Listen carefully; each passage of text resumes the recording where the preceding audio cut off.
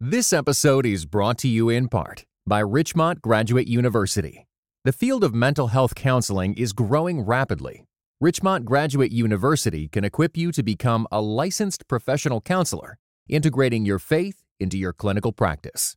Programs are offered in Atlanta, Chattanooga, and online. Apply today at richmont.edu. This episode is brought to you in part by Thomas Nelson, publisher of I Want to Matter. Your life is too short and too precious to waste. Written and narrated by New York Times bestseller Kathy Lee Gifford. Available now everywhere you get audiobooks. Hi, everybody. This is Chris Starin, the host of the Truce podcast. This season, we're talking about how communism in Russia impacted the American Christian church. And as part of that, we've been talking about how marketing of Christian America impacted the American Christian church, which reminded me of an episode we did in season 2 about Fatty Arbuckle and the Motion Picture Association of America. Now, this is like one of my favorite episodes from season 2 because it looks at something that really a lot of us have never thought about. What was the golden age of cinema, and how did Christians impact that time? And that's an important question because some people look back at the golden age of cinema, black and white movies, as a time that reflects our society back then, that it was a much purer society, when in fact the reasons movies were cleaner, well, you'll find out here in the episode. We'll be back with a brand new episode of Truce next week. Thanks for listening. This episode contains discussion of murder and rape, though it's not graphic. Discretion is advised. Before her death, Virginia said, "I'm a jinx. As soon as I love a man, something terrible happens to him." It was a hot day in 1921, September in San Francisco, somewhere after 3 o'clock in the afternoon. Famous people partied together in a hotel suite. Topless women, alcohol, couples dancing to the radio. This was the heady days of early cinema, and one of the most famous actors in Hollywood was among those attending the party. He was heavy and with a baby face, a peer of Charlie Chaplin, Harold Lloyd, and Buster Keaton. At 5'6", he weighed 226 pounds. His name was Roscoe Arbuckle.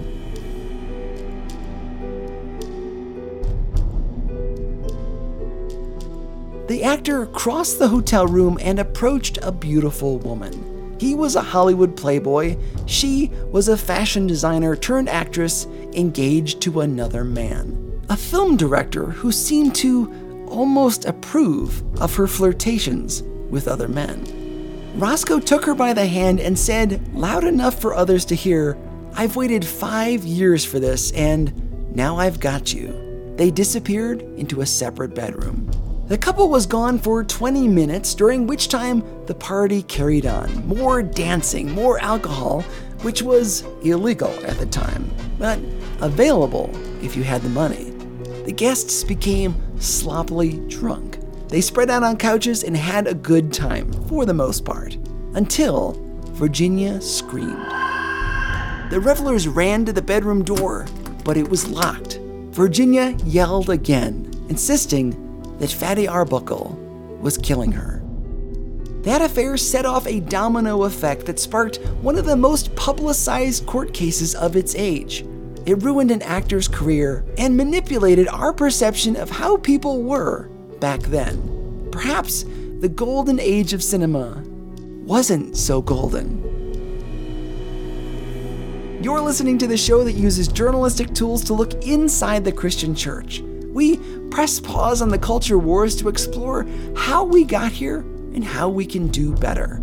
I'm Chris Starin, and this is Truce. God is a genius storyteller, and the evidence of this is threaded throughout Scripture. In Christianity Today's new show, Holy Curiosity, with me, Kat Armstrong, we explore storied connections threaded throughout Scripture from the Old Testament to the New. Our first mini-series, Connecting Dinah and the Woman at the Well, welcomes experts like Doctors Tim Mackey and Diane Landberg to give us insight and context into the physical location and meaning of these two stories. These stories will spark holy curiosity in your own faith, because once you see these connections, you can't unsee them. God wastes no person, place, or thing. Listen and subscribe to Holy Curiosity with Kat Armstrong on your favorite podcast platform. The 20s and early 30s were a time of moral struggle. A murder trial involving one of Hollywood's biggest stars certainly didn't help. Consider that day in 1921, the St. Francis Hotel in San Francisco. A Hollywood icon walked into a hotel bedroom with the fiancée of another man. Fatty Arbuckle was so famous that Buster Keaton, one of the greatest stars of the silent era, got second billing when they acted together. The lovers joined hands and left the party. 20 minutes later, everyone heard Virginia Rapp scream. Virginia had needed to use the bathroom before leaving the party. In the course of events inside the bedroom, her bladder ruptured, perhaps due to the force placed on her during the affair. The first doctor on the scene misdiagnosed her condition, told her to rest in her own room. It was just too much alcohol, he said. Except it wasn't. She was dying. Doctors could have stitched up her bladder if they'd gotten her to a hospital immediately, but that didn't happen. They carried her to another room and left her there. What turned out to be a fatal mistake. Virginia endured 4 days of excruciating pain, and she told a nurse that Arbuckle had raped her. That all sounds like a tidy narrative. We might be tempted in this era to think that this is a Harvey Weinstein-style incident. A powerful Hollywood man taking advantage of a woman struggling to make it in the biz. But that just isn't the case. There were 2 mistrials. The third jury found Arbuckle not guilty and even apologized to him. We might say that's because he was famous, rich, and at the top of his game. A white man who took what he wanted regardless of the consequences. But I'd caution you to resist that temptation, because you see, it had all been a setup. There was a woman at the party by the name of Maud Delmont. Her nickname was Madam Black. Prosecutors had hoped that her testimony would put Arbuckle behind bars, until they looked into her history. It turns out she wasn't the impartial witness they'd hoped for. Delmont had a side hustle, a dark, ugly little business. She was the go-to person if you wanted beautiful women at your Hollywood parties. But it didn't stop there. The women were brought to the parties to seduce rich and famous men, get them into bed, and make a show of it. Then came the blackmail. Once the men took the bait, Maud stepped in and claimed that the women had been raped. Either they paid Maud Delmont, or she'd leaked the story to the press. We know this because the prosecutors found telegrams sent 3 days before the fateful party.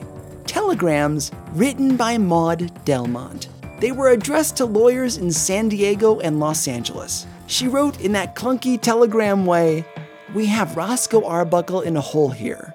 Chance to make some money out of him." It had been a setup. One that cost Virginia her life. Not because Roscoe had beaten her as some people suspected, but because of Virginia's faulty bladder. An issue which was probably exacerbated by a drinking problem. Arbuckle, it turns out, hadn't killed her. But that didn't change the public opinion of Roscoe. During the trial, theater owners banned his films. Fan mail turned to hate mail. Americans were scandalized by the poor behavior of Hollywood celebrities. And it wasn't just the murder. The partygoers had broken prohibition laws. Arbuckle was acquitted. He went free, but his career was basically over. And the American public wouldn't stop there. popular opinion turned against the movie industry, which was bad for business. Other celebrity scandals had also occurred: paternity suits, public divorces, rape cases, but it was the death of Virginia Rapp that tipped the scales. Hollywood was already concerned that the government would step in and censor their films. They didn't want Washington running the film industry. Movies at the time were not seen as protected by the First Amendment, so the studios decided to censor themselves, beat the government to the punch. They formed the Motion Picture Producers and Distributors Association, the MPPDA. What they needed was someone to run it, someone who was already influential, someone who the politicians, especially conservative politicians, would like. They chose Will Hayes.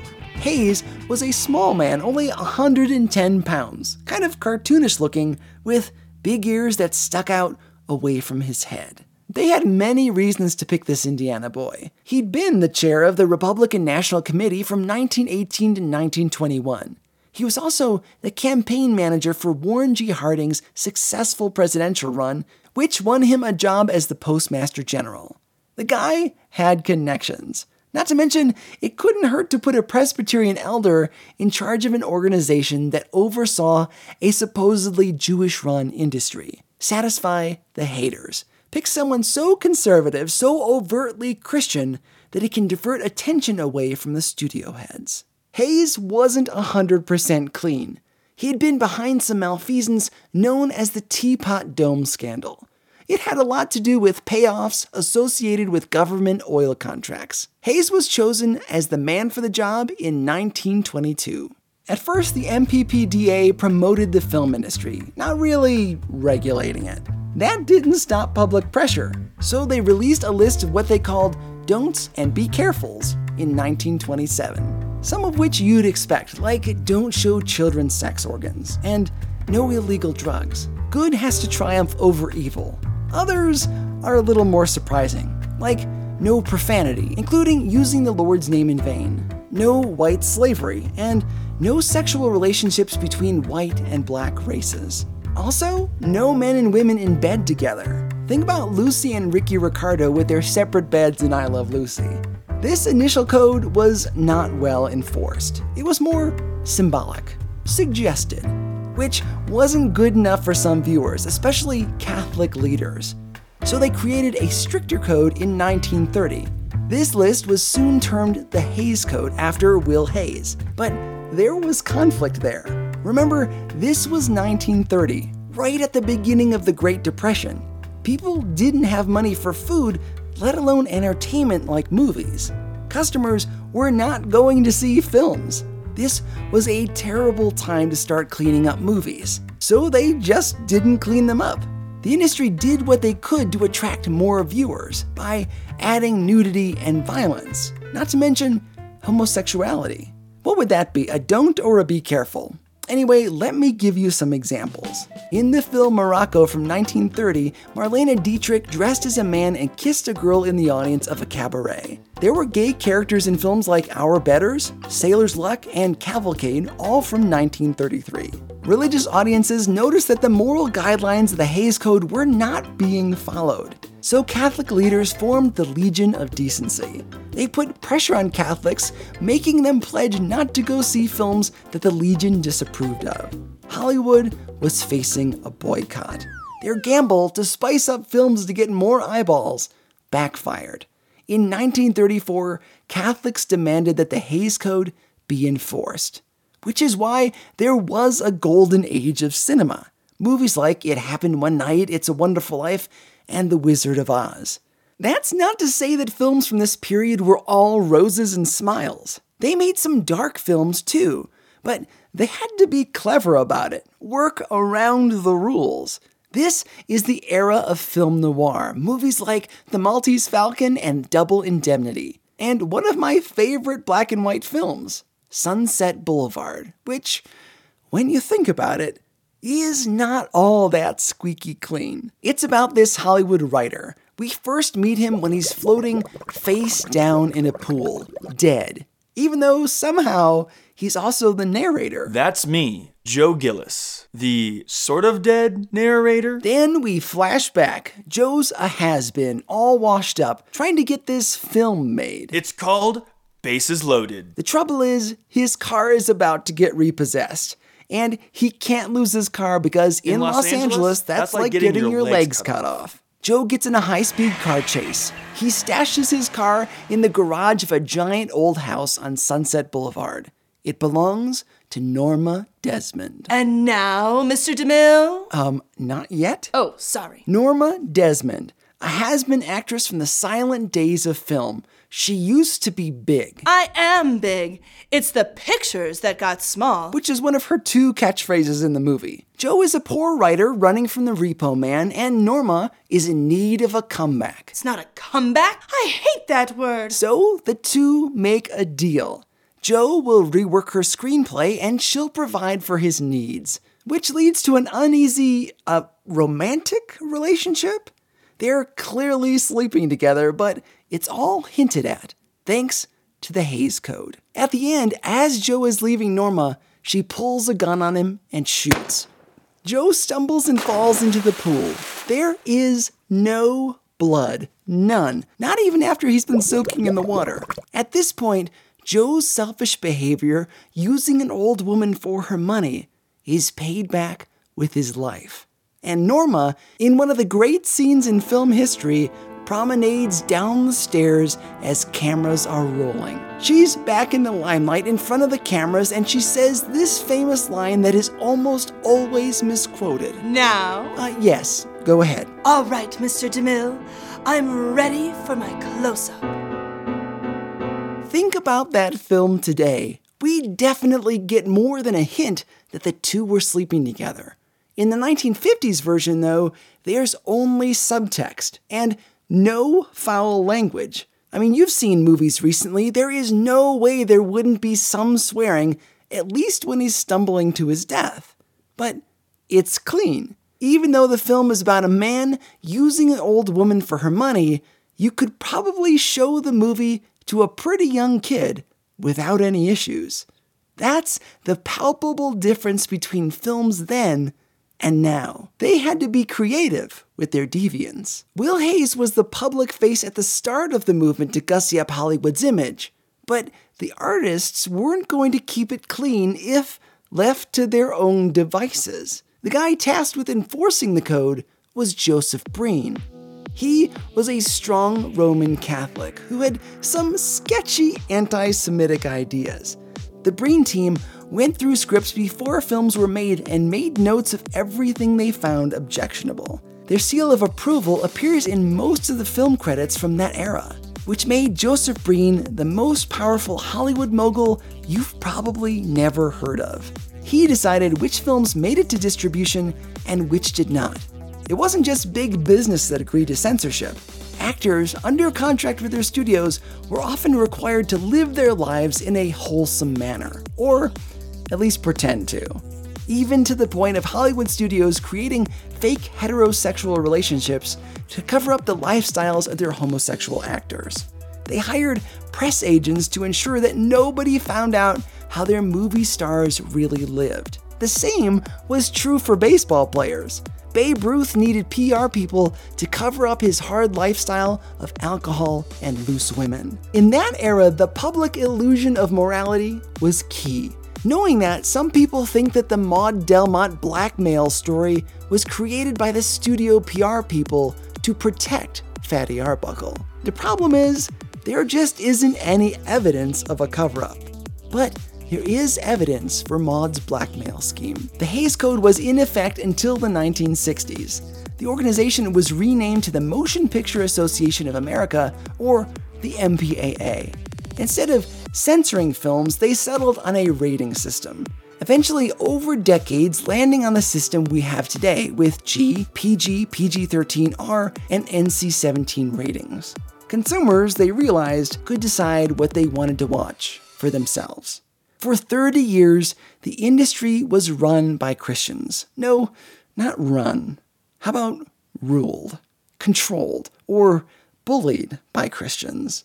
as part of a PR campaign to subdue Americans who were outraged by indecency in their movies. Flash forward to today and the modern concern about freedom of speech. Think about our last episode where we discussed the pro-life movie Unplanned. Many conservatives are upset by the way that this film has been treated in the media, saying that the MPAA's rating was unfair, that it amounted to censorship, which is quite a swing when you think about it. We Christians went from running the MPAA and censoring films to now protesting the same organization for doing what we used to do. The shoe is now on the other foot, as they say. That is takeaway number 1. We humans are two-faced when it comes to censorship. We want our kind of freedom of speech. Takeaway number 2 is this. Remember that Hollywood is and always has been artifice. Christians today often wax philosophic about the good old days, when people in Hollywood had good morals, when actors led decent lives. They point to films of old as proof that the human condition was better back then. And let me tell you, clearly, no it wasn't. Movies were clean because we forced them to be clean, not because producers, writers, directors, and actors were better people back then, or because they wanted to make clean films. This nostalgia for a bygone era applies to areas beyond the silver screen. We gussy up our collective memories of this whole era. In reality, the supposed golden age of cinema coincided with Americans rounding up Japanese Americans and imprisoning them on our own soil. We enforced Jim Crow laws. We oppressed women. We blacklisted anyone who might be even a little bit communist. We polluted our soil with nuclear waste. We knowingly pushed tobacco even though we knew it caused cancer. We have been, and until the end of time, will be imperfect. That's why we need a savior in the first place. That's why even the greatest generation needed a savior too. We need Jesus just as badly now as they did in the 1930s. Pretending that the media was better back then on its own does no good at all. It only looks good because it was censored. As much as we want to bellyache about being censored ourselves, we can't have it both ways.